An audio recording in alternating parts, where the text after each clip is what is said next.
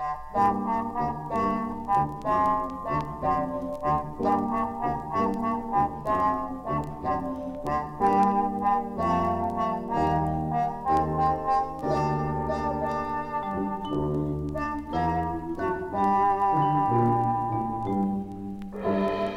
and welcome to Memorial Hall Library's Shelf Help Podcast.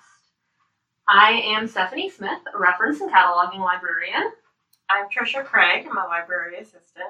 I'm Justin Tremini, I'm a reference librarian. I'm Theo Contos, I'm the systems librarian. I'm Jesse Light, also a reference librarian. And we have all gathered here today to talk about horror in honor of October and Halloween in general. Mostly movies, also some books.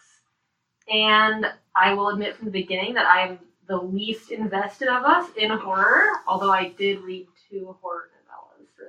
So, where would you all like to jump in? Does anyone have something that was so good that you just can't wait to recommend it? I mean, I wrote down a few that are some of my favorites. Yeah. I guess starting with probably my favorite horror movie of all time is An American Werewolf in London. It came out in 1981. It's John Landis directed it, who's kind of more well-known for comedy. And Thriller. The music video Thriller. I didn't know he did the music video Thriller. I was thinking of like Blues Brothers. And I think he took those skills from the werewolf movie. Probably. Yeah, the transformation stuff. Anyway. Amazing.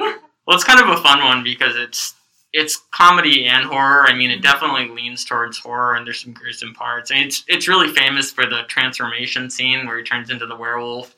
It won the first ever Academy Award for makeup for that scene, and it's pretty gruesome, but it also, I think, is like one of the best of its kind that I've ever seen.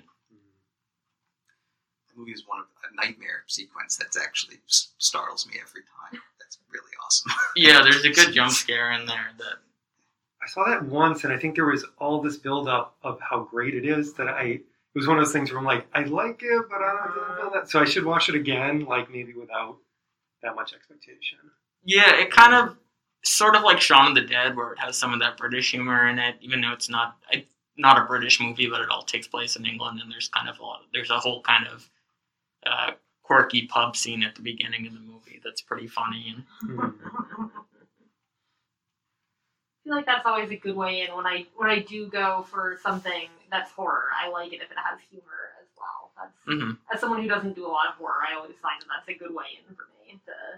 I mean, mostly with books, but like Grady Hendrix's books, which I've talked about in other podcasts, are definitely horror, but also tend to have at least funny scenes. Yeah. And I think with that film, too, like, an entry point for somebody who's not really into horror films would be, like Theo was saying, just the special effects are so good in that movie. Yeah. And they're like those handcrafted 1980s pre-computer generated ones. Yeah. But it's like kind of like the peak of some of that, right? Like it was so good. It's and especially like a decade later where you start getting into the early kind of CGI stuff. Some of it's pretty dated from that time period. Yeah, the 80s stuff still looks great. It's the 40th anniversary of that one. Oh, yeah, it is. And you're right, that would be a good starting for someone who's never seen a horror movie before. Yeah, so someone's never seen one. It's a pretty approachable one. Hiding under your bed for a week. Yeah. But, I mean, just judging from the title, I'm guessing it's probably not something that would have you really concerned, like, oh, this could happen to me. Right. Depending on... Yeah. So I do feel like that's also sort of helpful. But that's what the guys in the movie thought, too. Yes. They weren't really acting. It was a documentary. Sort of a Blair Witch Project kind of deal. Exactly. Another one I haven't seen. Unlike a lot of horror movies, it has an awful sequel that came out like 15 years later called An American Werewolf in Paris. Yeah. And that's a really good example of switching over to some of the CGI kind of effects. And I always confused those two because the titles are so similar. So when you first said the title, I was like, does Theo like the bad one or the good one? Or you like the good one? in that case, I like the good one. Okay. Yeah. But I've not seen the sequel, but the director of the sequel, he only did one other movie before that one. And it's not on my list here for today, but it's this underrated masterpiece called Mute Witness. That director of American Werewolf in Paris filmed in Russia. It was Alec Guinness's last movie. oh, cool. And it's really creepy and well done, and I think everybody in that movie never really did anything else. It's just this marvel. Yeah. And then they didn't let him make another movie after. You're done. Right. After his sophomore flop. No more movies for you. A different kind of horror, perhaps. Yeah, seriously. Anyway, what are some of the other movies that you all have brought to I'll jump into one like the complete opposites. This is a movie with zero sense of humor, I think. It's from 2015. It's called The Witch. Have you already seen that? Yeah. Is that the one with like the two V's on the cover Yeah. and a W? That's all I know. The Witch. Yeah. So it's interesting. It was a first-time director, this guy named Robert Eggers, who I found out he grew up in the town next to me, like around the same time. He's from Lee, New Hampshire. Oh, no way. Yeah, and it's interesting because it's sort of like a colonial New England horror thing. And I guess he wanted to recreate the sort of feeling of woods from his childhood, but they had to film it in Canada because it was too expensive to film here. And then he had to go just like to the most remote place he could find to have it look like New Hampshire, I guess. But the film is basically just like this Puritan family who's like too Puritan for the Puritans, so they get exiled and they try to like homestead and like start their own kind of thing, and it goes horribly wrong, and there's a witch involved and all this kind of, and a creepy goat. Yeah, there's a goat. Really creepy goat. Yeah. Yeah. But the whole thing, I it's remember the goat. like the mood. It's not even like Yeah. flashy, scary. It's not really gory. It's just the whole tone of dread and like darkness in the film is really intense. And I guess the director had some experience with like theater set design and everything, and he was so meticulous, and like the costuming had to be like materials from the era. They consulted all these like museums to get like the exact right sort of costumes. I guess in the music in the film, he said specifically no traditional harmony or melody in the score. It had to be like minimalist, and it had to sound like it could have come from that era. There was like no electronic instruments. The whole film was shot with natural lighting. So it's just really an attempt to make it feel like you're in the moment. I feel like horror film or not, like I don't know if I've ever felt like as much in a place as when watching that film. That's cool. Yeah. I saw that movie in theaters, and it was definitely like that with the tone. Like, it was just silent, and there were so many parts of it where it was just quiet.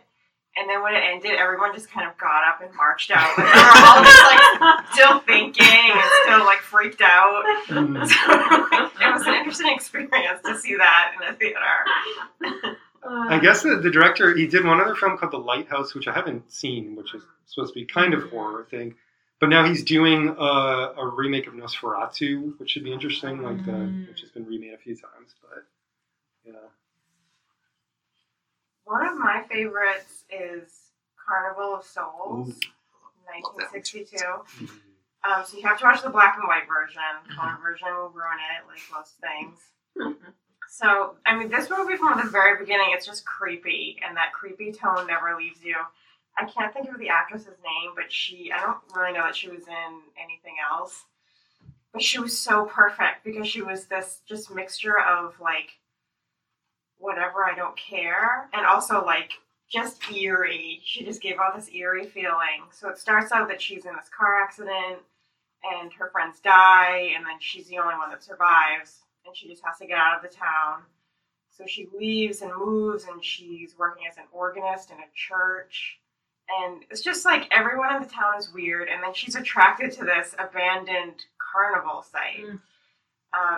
Which if you're normal like me, you like looking at pictures of abandoned like amusement parks and stuff like that. And then she has these visions where she sees these like dead people, but they're super creepy for the time, and they're like dancing, and they're coming up after her. And she walks around, and sometimes people can hear her, sometimes they can't. And it's that whole thing of like, she's like, am I losing my mind? What's happening? So, no spoilers, but it's just the whole thing just has this really creepy vibe, scary vibe, but it's one of my favorites. So low budget and well made for such a tiny Yeah, budget. I think all the amateur actors too from the time. Yeah, I think so. I have an anecdote related to that. My parents, and I love that, what's more, my parents loved that movie so much. So I think it just, disappeared for 30 years, and I think it came out on VHS in the 90s maybe. And my parents loved it so much, we added that Salt Pavilion in Salt Lake City is where that those scenes took place. We added that to our itinerary of a trip to that part of the country. That was really cool and creepy. Is it still like an abandoned Yeah. amusement park? It's still a thing. Wow. Yeah. Wow. Well, this is 30 years ago, Yeah. but Yeah. at that time it was still there. Yeah. Wow. Yeah. Weirdly enough, I've actually been there too. We when I was a kid, we drove through that area, and I saw the movie afterwards because we found out, because we just remember it was one of the creepier places I've ever been, just in general. It also smells horrible because it's by the Salt Lake and there's dead brine shrimp everywhere. But yeah, so that's kind of weird that there's two people in the room that have been there. Yeah. Maybe not for this. Yeah. Possibly not for I'd this go with group. you. This group. What is it about carnivals that makes them so creepy? I feel like I've never like read a review or a book or like seen anything that's set at a carnival that doesn't have some aspect of There's horror. always something bad is going to happen. I think it's maybe that idea of like this thing that comes to town, like this evil that comes to town, Yeah. causes havoc and then disappears one Yeah. night kind of thing. Yeah. Yeah. Plus clowns. And clowns. too. Yeah. That's Clowns, like for 90% of it's clowns. Yeah. Dangerous, poorly maintained rides. Yeah. That too, Yeah. yeah. But mostly clowns. Yeah, Probably. mostly, I definitely. mean, I don't know what it is about clowns, but One of my favorites actually has a marvelous scene which takes place in Coney Island. yeah. Carnivals, sort of same kind of rides and stuff. It's called Angel Heart from 1987. Mickey Rourke. Robert De Niro has a small part in it, but Mickey Rourke's the lead, and he's fantastic. And it's creepy and well made. And I just watched it again for the first time recently, and it holds up. It's just really well done. It takes place in the 50s in New York, and then down to New Orleans, and just lots of creepy things happen, and it's just really well done. And if nobody's seen it, I recommend it. What's like the rough plot, or what's Sure. generally what happens? Mickey setup. Rourke is Harry Angel. He's a private eye, and he's hired by this mysterious guy, De Niro, to find someone. And it leads him through all these twists and turns, and leads him to New York, and then on his way down to all the way down to New Orleans. Did they film in like New York and New Orleans? They did. They Cool. filmed on location. The director, Alan Parker, who just died not very long ago. I know he did The Wall, the Pink Floyd movie The Wall in the 80s, and I guess his more famous stuff from the late 70s were these prison movies. Turkish? No, not Turkish. It's a Turkish prison movie. Midnight Express. And then he did a famous one, an English prison film with, I believe, Ray Winston was that one, from the late 70s. And anyway, Angel Heart's a masterpiece, and it's great.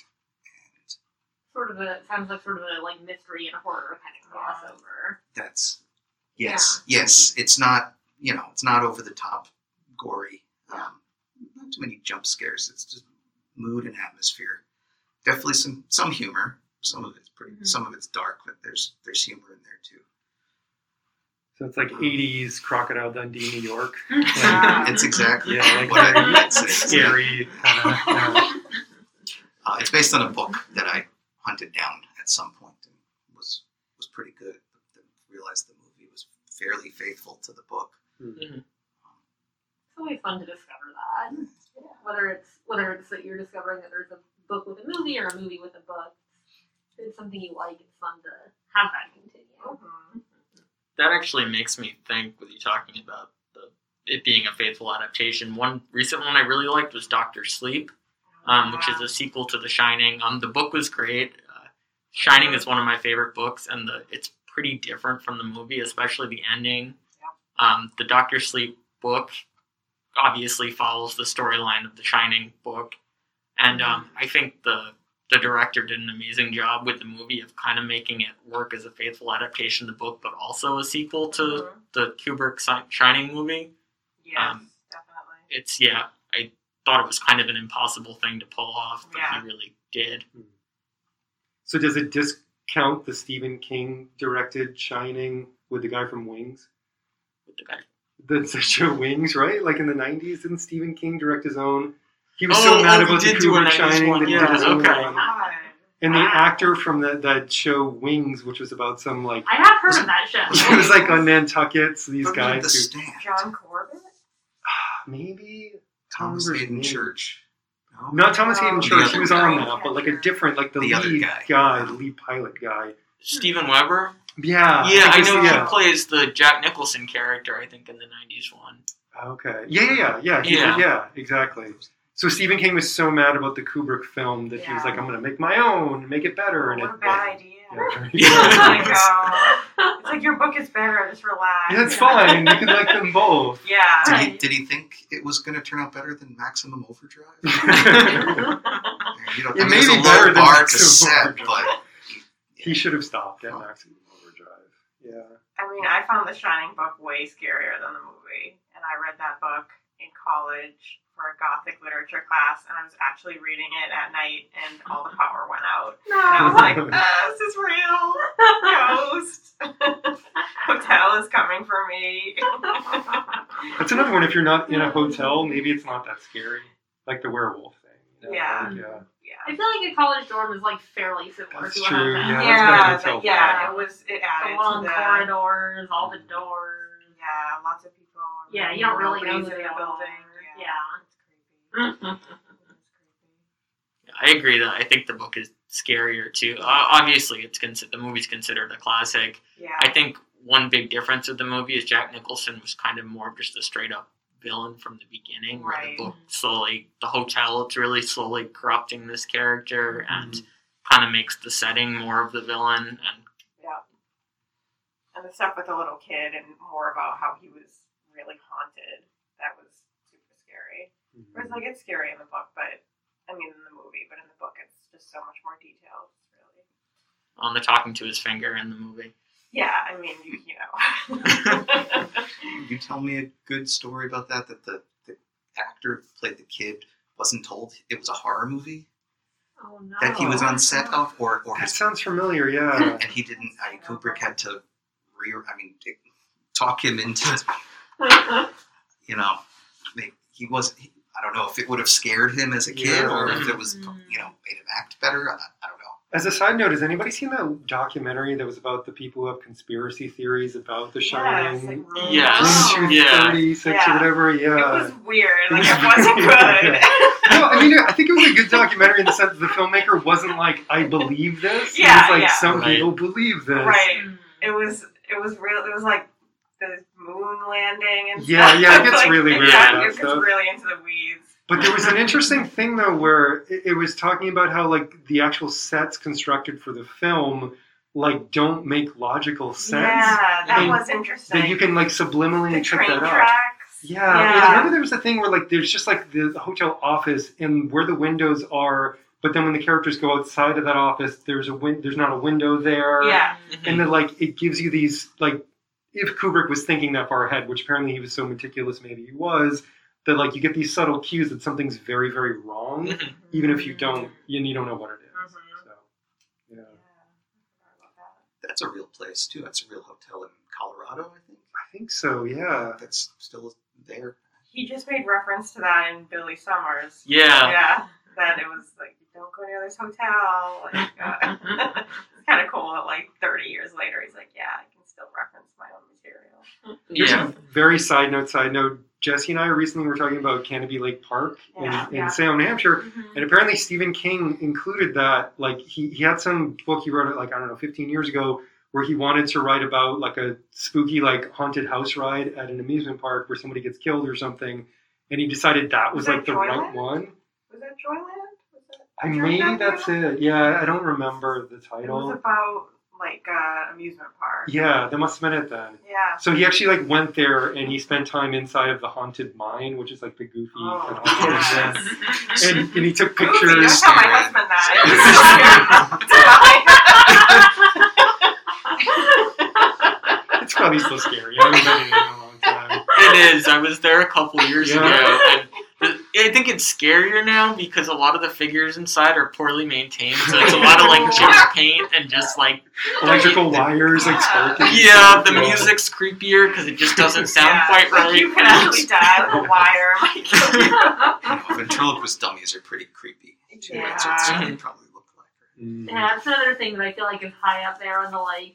You don't see it except in horror. Ventriloquist dummy. Yeah, I just watched Magic for the first time with Anthony Hopkins. Never seen that either. seen Yeah. Oh, I recommend it. I mean, it's kind of like campy and weird, but it's creepy. Like the dummy is crazy. I kill Anthony Hopkins. There was like a Twilight Zone episode about a dummy that Yes, there was. right that was That one creepy still or freaks whatever. me out. Yeah. There's a movie from the 40s called Dead of Night, English movie with a dummy. I think it was one of those like trilogy. I guess the question is: has there ever been a film about a ventriloquist dummy that doesn't kill people? Like it's just a basic Why would you one. bother? You know, It's kind of like clowns. I think they're kind of in Yeah. that same. Yeah, like there's never been a good movie about clowns. Like, They're never the heroes. never. No. Never. They've never gotten their day. No. They gotta hire someone for their PR. Yeah, Yeah, they really to do. rebrand. Yeah. Put a new spin on. Yeah, I don't think I know anybody who likes clowns. That's No. just. No, No. like earnestly a fan of clowns. No. Yeah. No. I mean, someone must be out there because like they keep being a thing, right? Like I think you could still like hire a clown for a Yeah, party. I saw one recently it was at like a kid's party, and I don't know, she was doing face painting, but I couldn't stop staring at her. Like it ruined the whole experience. I was just like, what's she gonna do now? It was just weird.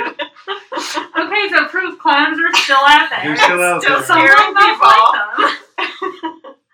I mean, was it supposed to be a creepy party? No, it was a kid's Oh. party, and she wasn't creepy. It was just. As far as you know, she wasn't creepy. Yeah, I mean, exactly. Yeah. I know. I mean, Who knows what she's doing otherwise? right. Yeah. Right. I don't know if any clowns do like background checks. Oh. I mean, I guess as far as campy horror movies too, with you mentioning that, I love slasher movies, and my favorite series is Friday the 13th. I think it's one of the few series where some of the sequels are actually better than the original, at least in my opinion. Yeah. Well, yeah, and my favorite is the sixth one, actually, Okay. which is, I don't think you could say that about another. Any series. It's funny because, like, the fourth one was called, like, The Final Friday or something like that, and obviously that didn't stick because there's been 12 of them. But, Wait, 12 cents or 12 total? there's been 12 movies, Okay. yeah, and the sixth one is great because I don't think it's much of a spoiler to say that Jason dies over and over in these movies. But the sixth one almost kind of turned him into like a Universal monster movie. It's called Jason Lives, and it starts with like lightning hitting his grave and him actually rising out of the grave, and it's really the only one in the series that put a lot of humor into it. It's kind of self-aware of itself and campy. I mean, they did a lot of those movies in the 90s and 2000s, like Scream, where they started kind of picking apart that slasher genre in slasher movies themselves. But that was one of the early ones to do it. It starts with like an opening scene, like with like James Bond, where he used to shoot at the screen, but he throws his machete at the screen instead. And it's just there's car chases in it, and it's also probably the least gory of the Friday the 13th movies. I mean, still an R-rated movie, but it's was kind of made to be more fun after the previous one was very dark and not well received at all. So that's and the first one famously doesn't have Jason in it, right? Like that's the whole thing where it's the ghost of his mom or whatever killing everybody. Like his mom. And Yeah. At the very end, where you see him like jump up. And I think is the third one he wears a pillowcase on his head, right? Yeah. Is it the one where like Yeah. before he got the hockey mask, he got a pillowcase? Am I giving it away? Am I? Spoiler. I mean, Spoiler: I he's feel got a pillowcase. Yeah. Anything that's been around for that long, like, you know, people have had their time. Yeah, they've to had get their to time it, to know. you know, without. It doesn't take away from the experience. Yeah. You know, Well, and the third one is 3D also, Oh, so that's there's a right. lot of like Yeah. goofy. There's one scene in that movie, I actually watched them all recently, where a character is using a yo-yo and they put the camera down below the yo-yo just so you can see it. There's another scene where popcorn is popping right at the screen. Oh. which is- There was like a whole thing when the 80s when they had like 3D was back The again. 3D glass. And like there was like Jaws 3D, there was like all those, and they just like the whole movie, it's just things jumping at you Yeah. the whole time. For no reason. Yeah. No, I do not go in for 3D. It gives me a headache. I don't know. Well, and this is like, yeah, especially like old 3D where you're wearing the red and blue Yeah. glasses. Yeah. so Yeah. it's Well, and that sixth one too is kind of it's ridiculous, but it's trying to be. Where then they like started doing like Jason Takes Manhattan, which he's mostly just on a boat in that movie. Wasn't it filmed in like Montreal too? Like it's Oh, clearly I don't not know, Manhattan. Yeah, it's like There's like 10 minutes at the end that was filmed on in actual location. Manhattan. Okay. Okay. Yeah. All right. I feel like he's only in New York for. But that's He's just on a boat the whole misleading movie. title. Yeah, and then he goes to space in one of them. Huh. David Cronenberg is in that one. Like as an actor? Yes. Oh, interesting. Yeah. Okay. And I only remembered that recently. I really liked that Mhm. one. That was 10, right? Jason X is. Oh yeah, the one where Jason X. yes, Yeah. Jason. Because they the first 8 they did like basically one year after another in the 80s, and then they took a break because those last couple were so bad, Hmm. and then they they did a 9th one in the 90s, and then Jason X in the 2000s, and it feels like an early 2000s movie, but it's Wasn't there like a Jason versus Freddy? Yeah. there was yeah. It should have Which been is- great, of course, but it was pretty disappointing. They were supposed to do a sequel to that too. That they ended up making a comic book series instead with Jason versus Freddy versus Ash from the Evil Dead series. Okay. Which That is would have been a cool movie. Yeah. In that. because that's I guess part of the problem with Freddy versus Jason is it's two villains fighting each other. There's not really Yeah. Yeah. somebody to root for in that Yeah, movie. you don't really care who wins, I guess, right? Right. Yeah. Although if Michael Myers has been there, I would have wanted him to win. He's definitely my It's like the favorite underdog villain. out of those. Yeah, two, like right? he doesn't need to run after you. He can menace you to death. He just Like, appears. he's in no rush. And I did see the new Halloween movie Yeah, recently I've seen it, too. with- But I've seen all of them. I just haven't seen that one yet. That was my favorite series. Like the first horror movie I ever watched. First one that made me sleep with the lights on. Owned the VHS, wore it out. Like, yeah, I love that series. The very first one is so good too. Yeah. It's kind of like for a slasher film. That's just like the arguably the first one, and it's the best one too. I Mhm. think. That would be a good entry point for Yeah. someone who's never seen a horror And it's not movie. that. It's not gory, that right? gory No. at It's all. not. Yeah. No. It's not. It's Where's Texas Chainsaw Massacre? No, Right, and that's that- hardly- surprisingly not gory. Huh. That's coming up on. Title. That's actually coming up on its 50th anniversary. Wow. 3 years. Yeah, I guess with that one, he actually was shooting for a PG rating. This is before PG-13, and they gave him an X rating instead. Wow. There's like no What? blood in the movie. I mean, it's just It's- creepy. It's right? just just gross and creepy. It's It's intense. not- Yeah, it yeah. is. And it's called the Texas Chainsaw Massacre, Yeah. which Yeah. probably, especially at that time, was not something they wanted to put in theaters with a PG rating. But Yeah. they had some pretty movies, PG movies at that time were Yeah. pretty violent. Yeah, but like it's not great if you're aiming for PG and end up like that. Yeah. Like, Yeah. disconnect It's a somewhere. big Yeah, miss you, there. Yeah. you missed that shot there. Yeah, like I mean, at least get an R. Right? Like, Mhm. What if it was like the Texas Chainsaw Soiree or something? Yeah. Maybe it wouldn't be such a big deal. yeah, it's I mean massacre right there. Yeah. you know. I don't remember that one having much humor in it. No, not really at all.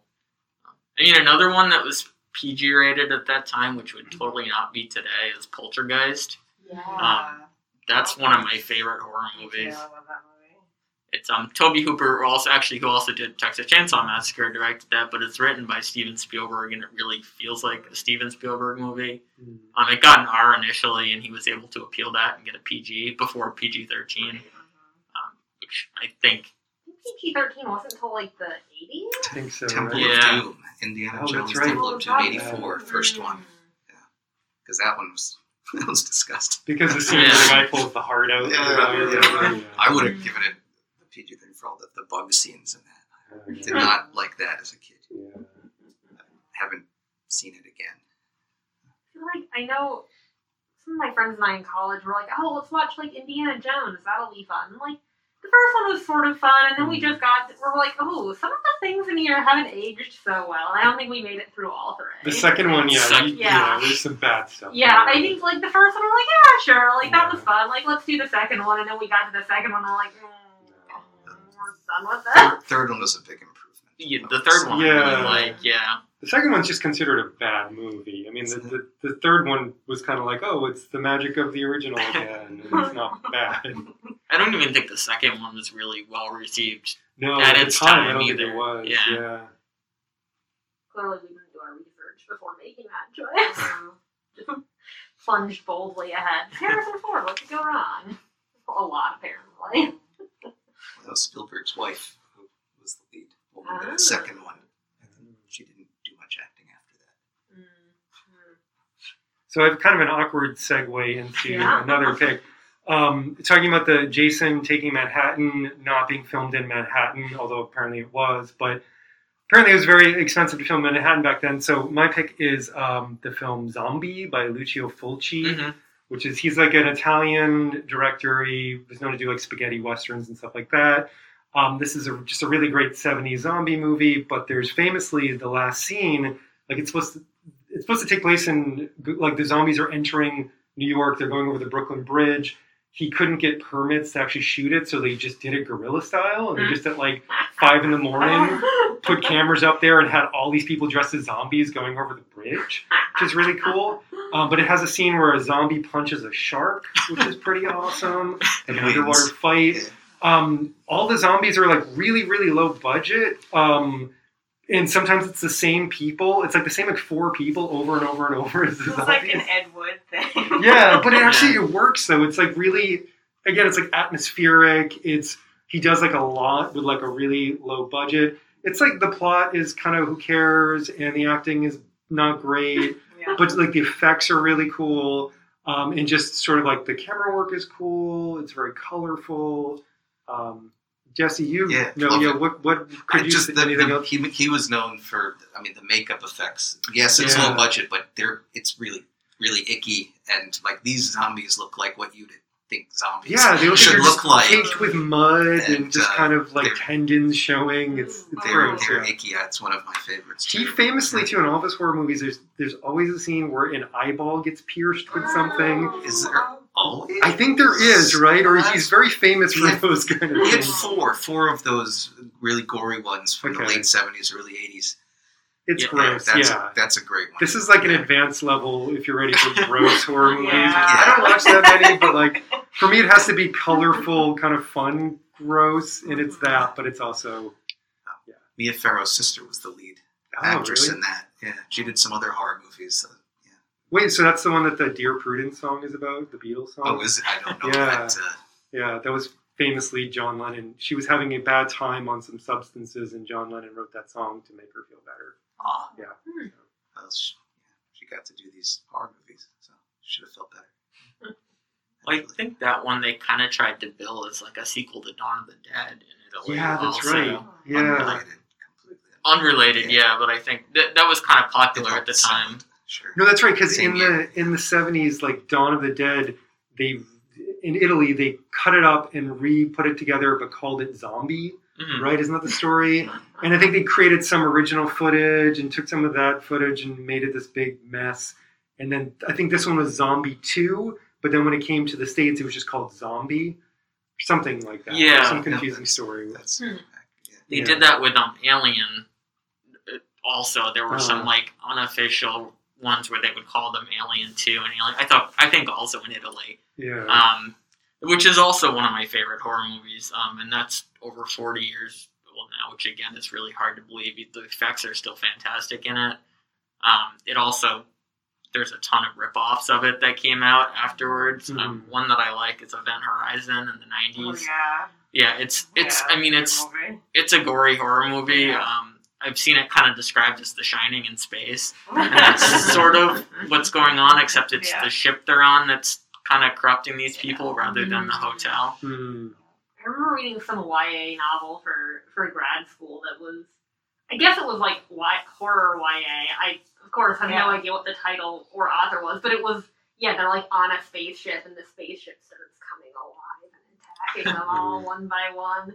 But like the descriptions of this, it's like describing the inside of the spaceship turning from like metal to like intestine. Yeah. It was horrific. That makes me think of like David Cronenberg style, like body horror stuff, which is a lot of that kind of thing. Yeah. that's one that the movie Zombie back to this was fairly over the top, but no humor in that one. It's funny, like in that it's goofy, but it's not meant to. Although the zombie punching the shark seems like that. Even that though was that meant to be serious? the dread, the really slow, the music is playing in that scene. It's just, it kind of makes me think of the 1960s Batman movie where they have like the anti-shock repellent. That's right. Yeah.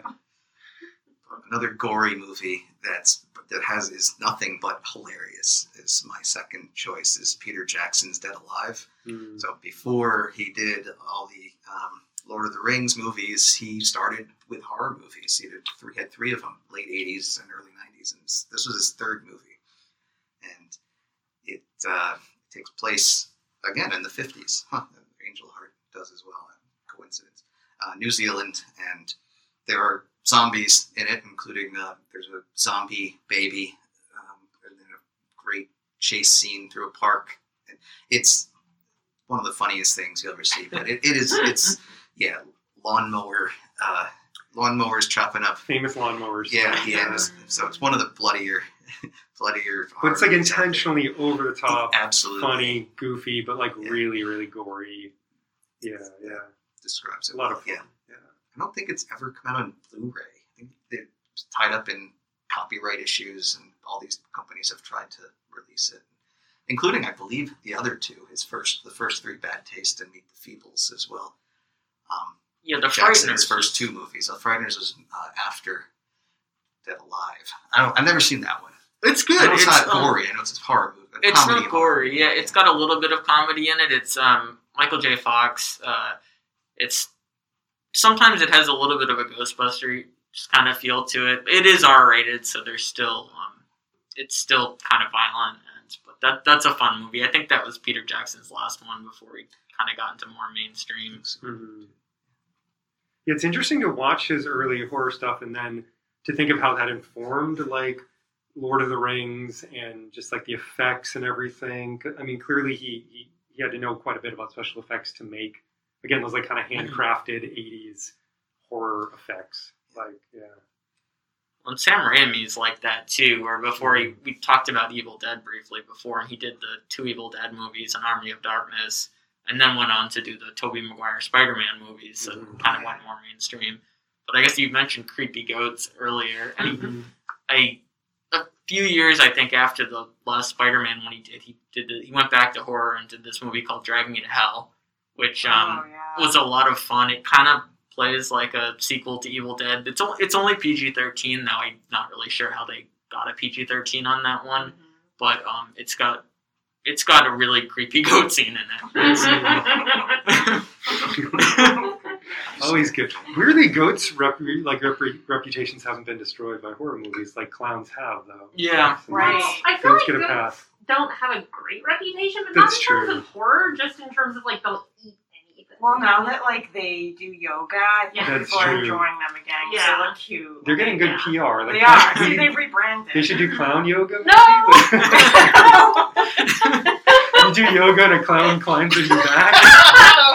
No, that's a bad idea. Yeah, it's not gonna work. Even the goat yoga, frankly, seems like a bad idea. Yeah. It's like, they poop a lot and like they try to eat your clothes. I haven't tried it. This is what I hear from other people putting that out there. I don't know. I like goats from a distance. They're smelly. Smelly up close. And they scream funny. The goats scream funny. Oh, the screaming, yeah. One of my all-time favorites is Rosemary's Baby. Mm. That I watch every year.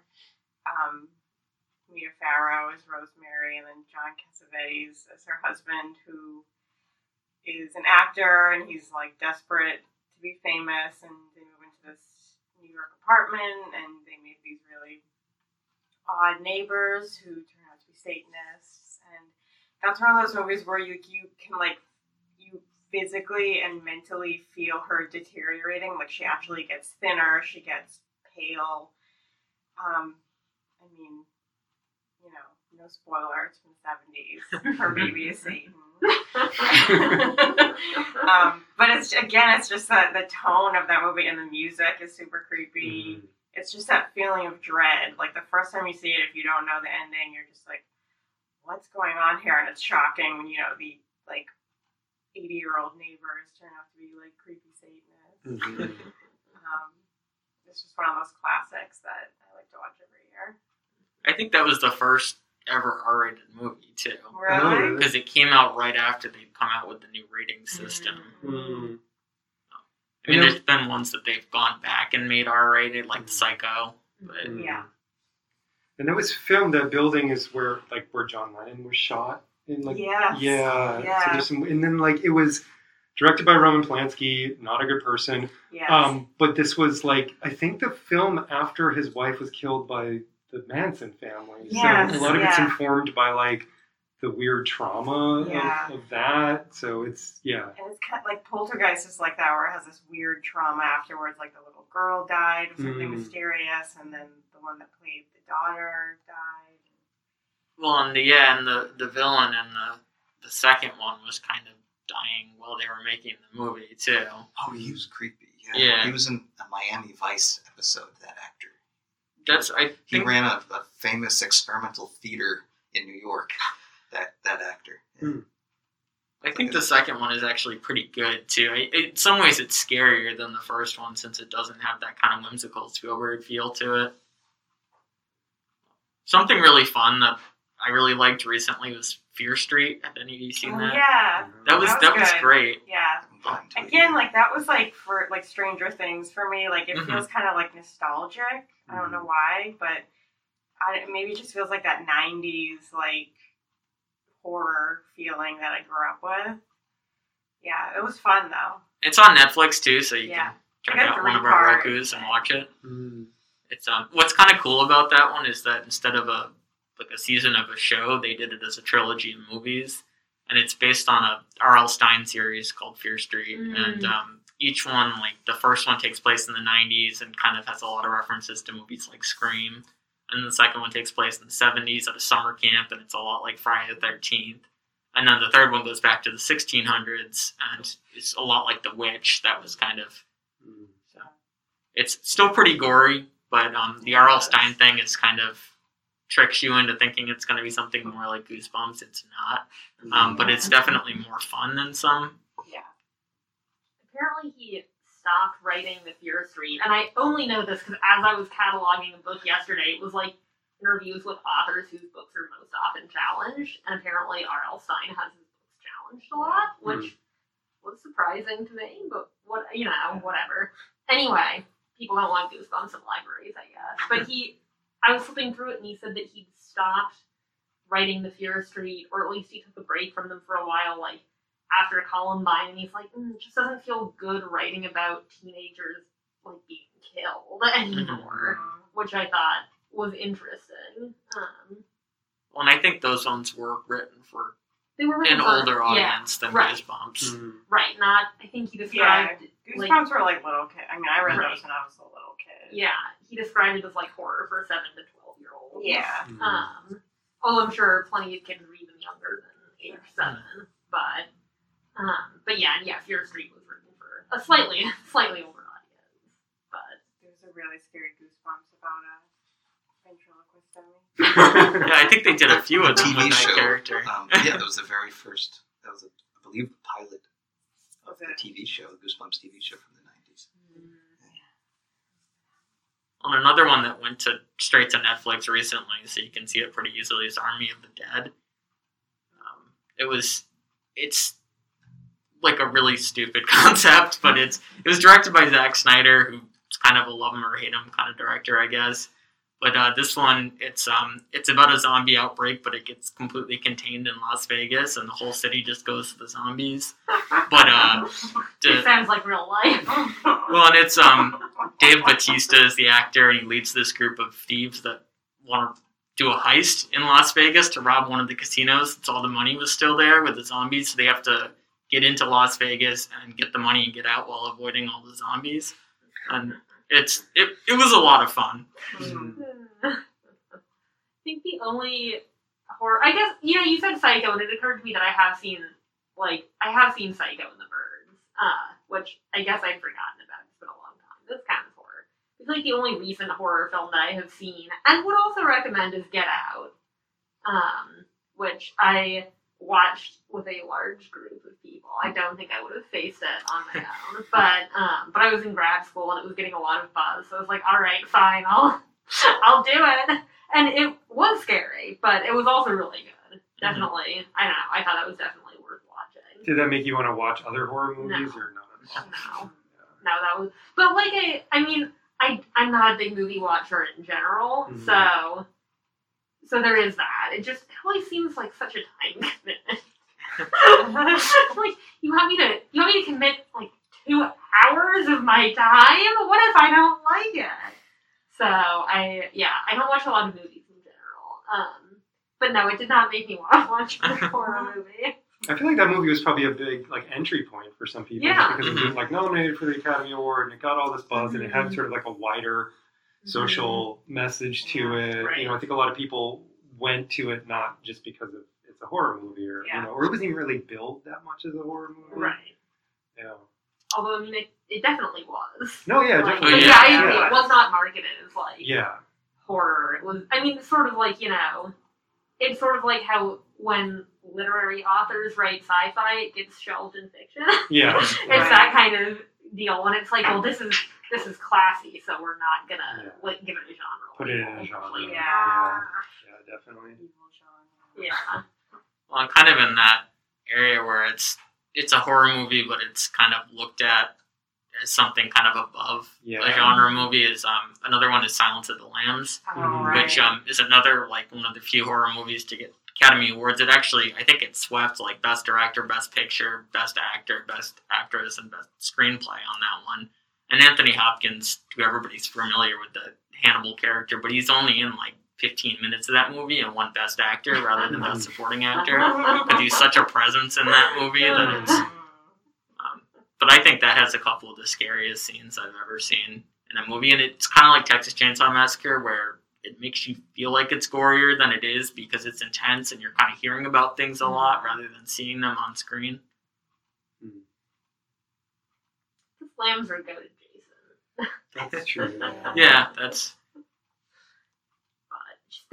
Just the phrase "Silence of the Lambs." I mean, maybe because of all the horror associations, like that sounds creepy.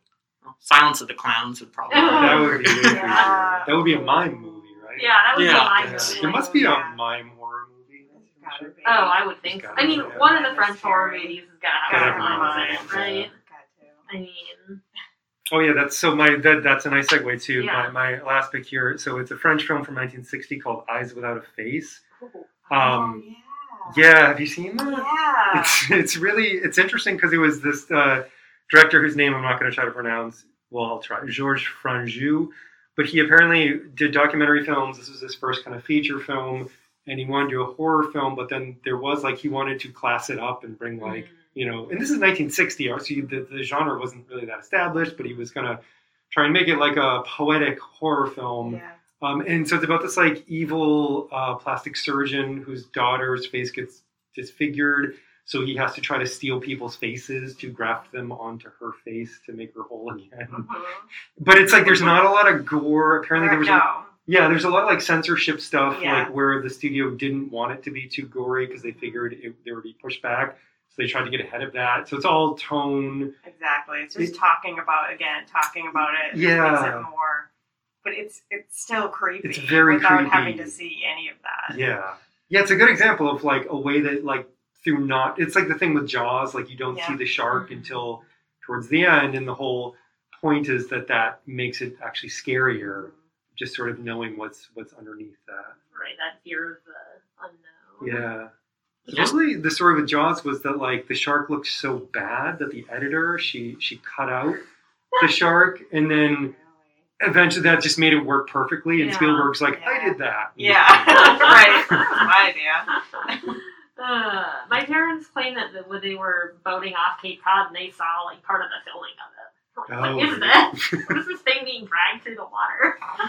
Yes, apparently there were like tons of technical issues with the shark, and it broke down, and nobody thought it looked scary. I mean, it does look really bad, right? It's Like when pretty it jumps bad. up in that one scene, it's like, Yeah. Because you only really see it. They're like right at the end, it kind of jumps at the boat, and it does look a little. yeah, it little does look cheap. kind of lame. Yeah. You see it an awful lot in the sequels, though. Part 4, you see a lot. Of it. Yeah. Was one of those in 3D too? Yeah, Jaws 3. Okay. The one at SeaWorld was in 3D. And every other scene is like people on water skis coming at you, and then like a manta ray coming at you. Yeah. They can't resist having the third sequel in horror franchises be 3D. It was right in that sweet spot of like when 3D was hot, and it was the third one, so it could be Mhm. Jaws 3D instead Right. of Jaws 3. Right. I mean, it's a yeah. natural fit. Yeah. How would you not any do third that? movie You is a give that up. natural fit for a 3D. I'll take a quick moment to plug if you want to see Yeah. like a really bad movie. Jaws 4 is fantastic. It's actually the woman from the original movie who survives, or the daughter, I think. She decides to get away from the shark. She goes all the way to California, and the shark follows her through the Panama Canal, gets to California. In this one, it's great because the shark roars like a lion. Like it's not silent anymore. And then for some reason, John Hurt is in it. He's like a sea captain guy who flies a plane. He has to fight the shark.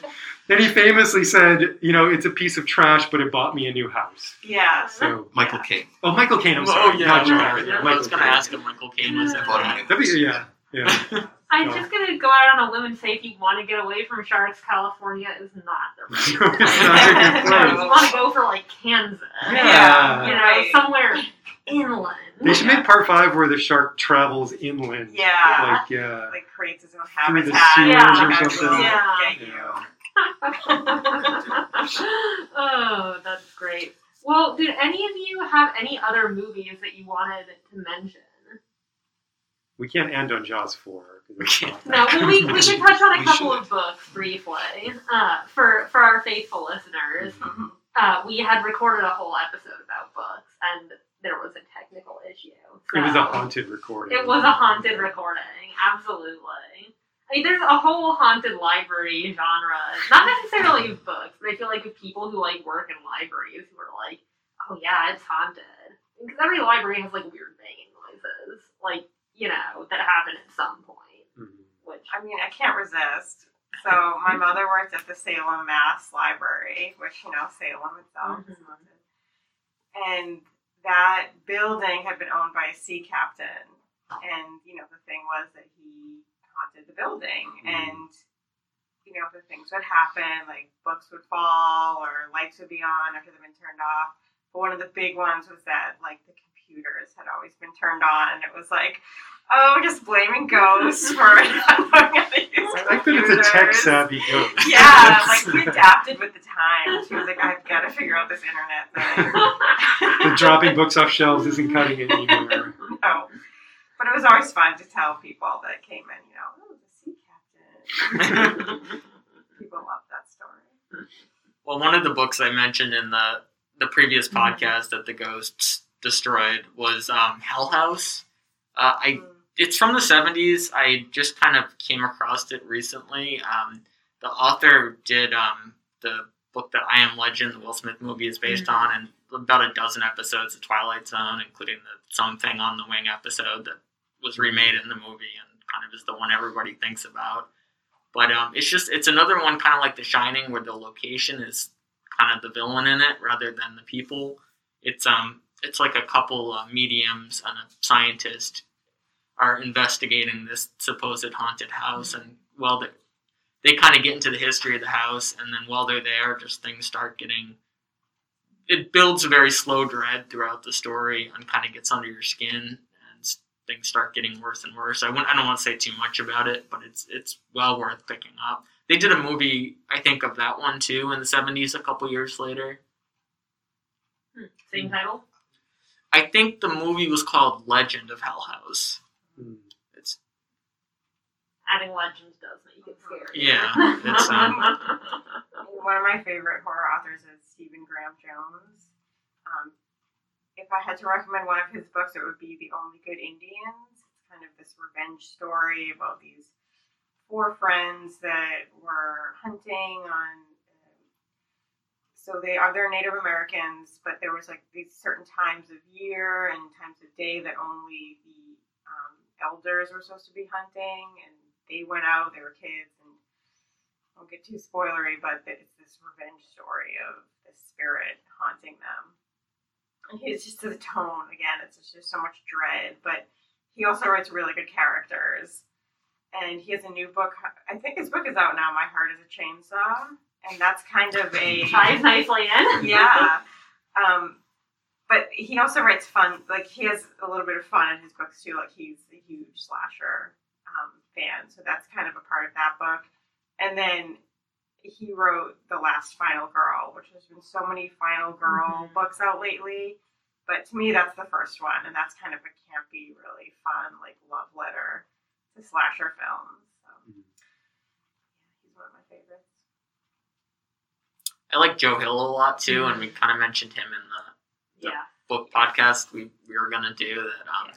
That Stephen King's son. He's written a few books. My favorite is The Fireman, which that sounded really good. We were talking about it last time. I've listened to Horns, which he wrote, which then got turned into a movie, right? With Daniel Radcliffe. Yes, I think as the guy with horns. I feel like that's not much of a spoiler. Like there's a person with horns. That was good. I did it for a book club. I wouldn't have listened to it otherwise, but I did enjoy it. Well, and this next one, Nosferatu, that he written was turned into a TV show recently. But The Fireman, it's like it's another dystopian story, but it takes place kind of all around this area, so it's kind of cool to read about like dystopian New England. Yeah. And it's about this virus, or they're not really sure exactly what it is, but it causes people to just start bursting into flames. And it kind of follows what the world's like because of that. And it's another one where the people are kind of scarier than they're kind of the main threat, because it's the way they react to this. And I remember reading a review of a book, I think by Paul Tremblay, that was like set in Massachusetts about a pandemic. And this is like fairly recently, and I was just like, I will recommend that for purchase because that will go out, but no, too close. Yeah. Give me another decade, maybe. Well, he came and spoke at the library in February of 2020, so kind of right before. Oh, yeah. And he was talking about that book. I haven't read it, but it did sound very good. Yeah, I'm sure it is, but yeah, I was like, this is a little bit too on the nose for me right now. His book, A Head Full of Ghosts, is a really good horror book. Like, maybe if you're not sure if you like horror, that would be a good one to start with. Yeah, I liked that a lot. Yeah, that was a good book. Are his other books also set around here? You know? I don't think so. I mean, sometimes it's like, there was one, Cabin at the End of the World, I think. Yeah, End of the World. That might have been in like a Maine sort of. I don't know if he actually said Maine. Right. I think at least with A Head Full of Ghosts, the kind of world that it takes place in is not that important to the overall story. So I don't. Exactly. Yeah. Stephen King writes quite a few that take place right around here too, which is cool because you can recognize a lot of the locations. Yeah. Yeah, that's always fun. I always get a kick out of that local interest, but I still haven't read any Stephen King. It's been vaguely on my to-do list for a long time. A good one to start with if you're looking for kind of something short that's not full-on kind of scary horror is Later. Yeah. Right, you really like that one, right? Yeah, that was like a horror, but it was also sort of like a detective-y kind of thing. But again, like the main character is a kid, and Stephen King writes kids really well. But it's like a spooky ghost story too. There's like a scary demon-y thing in it. But yeah, it's short. It's more like a novella. Yeah, and it has a good mystery in it, and it kind of connects to some of his other ones too, which is always fun if you've read the other ones. But yeah, definitely. Yeah, I do like a good novella. The busier I get, the more I don't have the patience for a long book. Yeah, the short story collections are also a good place to start if you're not too sure. If you want, obviously, Stephen King, Clive Barker, Paul Tremblay has a short story collection. That's good. And Stephen Graham Jones has one too. So. It's funny because I've read, Clive Barker has like a YA series that he started and annoyingly never finished. I think he wrote like 2 or 3 books. I have a projected 5. And you know, they were published in like maybe the like early 2000s, and then just like nothing. I'm like, well, I guess that's just That is disappointing. bummer. Yeah. Bummer. But I would not just it was called Aberrat, and then the sequels both had Aberrat in the title, and they were just, I mean, pretty much straight up fantasy. I mean, there were some like scary parts, but nothing I would describe as horror. Well, he wrote the story that Candyman is based Right. off of. Mm. And the Hellraiser series, which is another one where there's like 15 movies at this point, and they just, I think with that one, at one point they just started like buying up scripts that weren't originally going to be Hellraiser movies and putting that character in them. I love it. And I think I just read that that's becoming a TV show now too, on Hulu. Well, there's no lack of horror materials out there, clearly. And, you know, I feel like from what you've all described, it's like such a wide variety that really, like, even if you're like me and you don't do a lot of horror, there's a way in for anyone who's interested. Mm-hmm. You know, I mean, I mostly do sci-fi and fantasy. There's plenty of horror that crosses over with those, but we've heard about horror that crosses over with mystery and even, like, literary horror. Whatever the movie equivalent of that would be. Prestige horror. Yeah. Horror that we're gonna not call horror because it's like fancy. Yeah, even though it's clearly it's horror. Right. Yeah. You know, the thing that happen. But well, this has been great. Unless anyone else has any last thing to slip in, I think we'll wrap it up. We're about at our time limit. So thank you all for joining me to talk about horror. It's been a lot of fun to learn about something that I don't know a lot about. If anyone comes looking for a horror recommendation, I'll feel better able to assist, or I'll call one of you. Just tell them to watch Jaws 4. Yeah. I'll Send them on their way. Yeah. We'll never want to watch another horror movie. Yeah. Or maybe that will hook them. That might get them, Maybe that will yeah. hook them to like B or maybe even C list horror. You know, I mean, that could be fun. There's something to be said for that. Okay, well, that wraps up this episode of Shelf Health. You must have found us somewhere if you're listening, but the other places you can find us are Apple Podcasts, Stitcher, Spotify, and our website, mhl.org/podcast. If you have any comments, we would love to hear them. You can email our desk at mhl.org, the letter R for reference.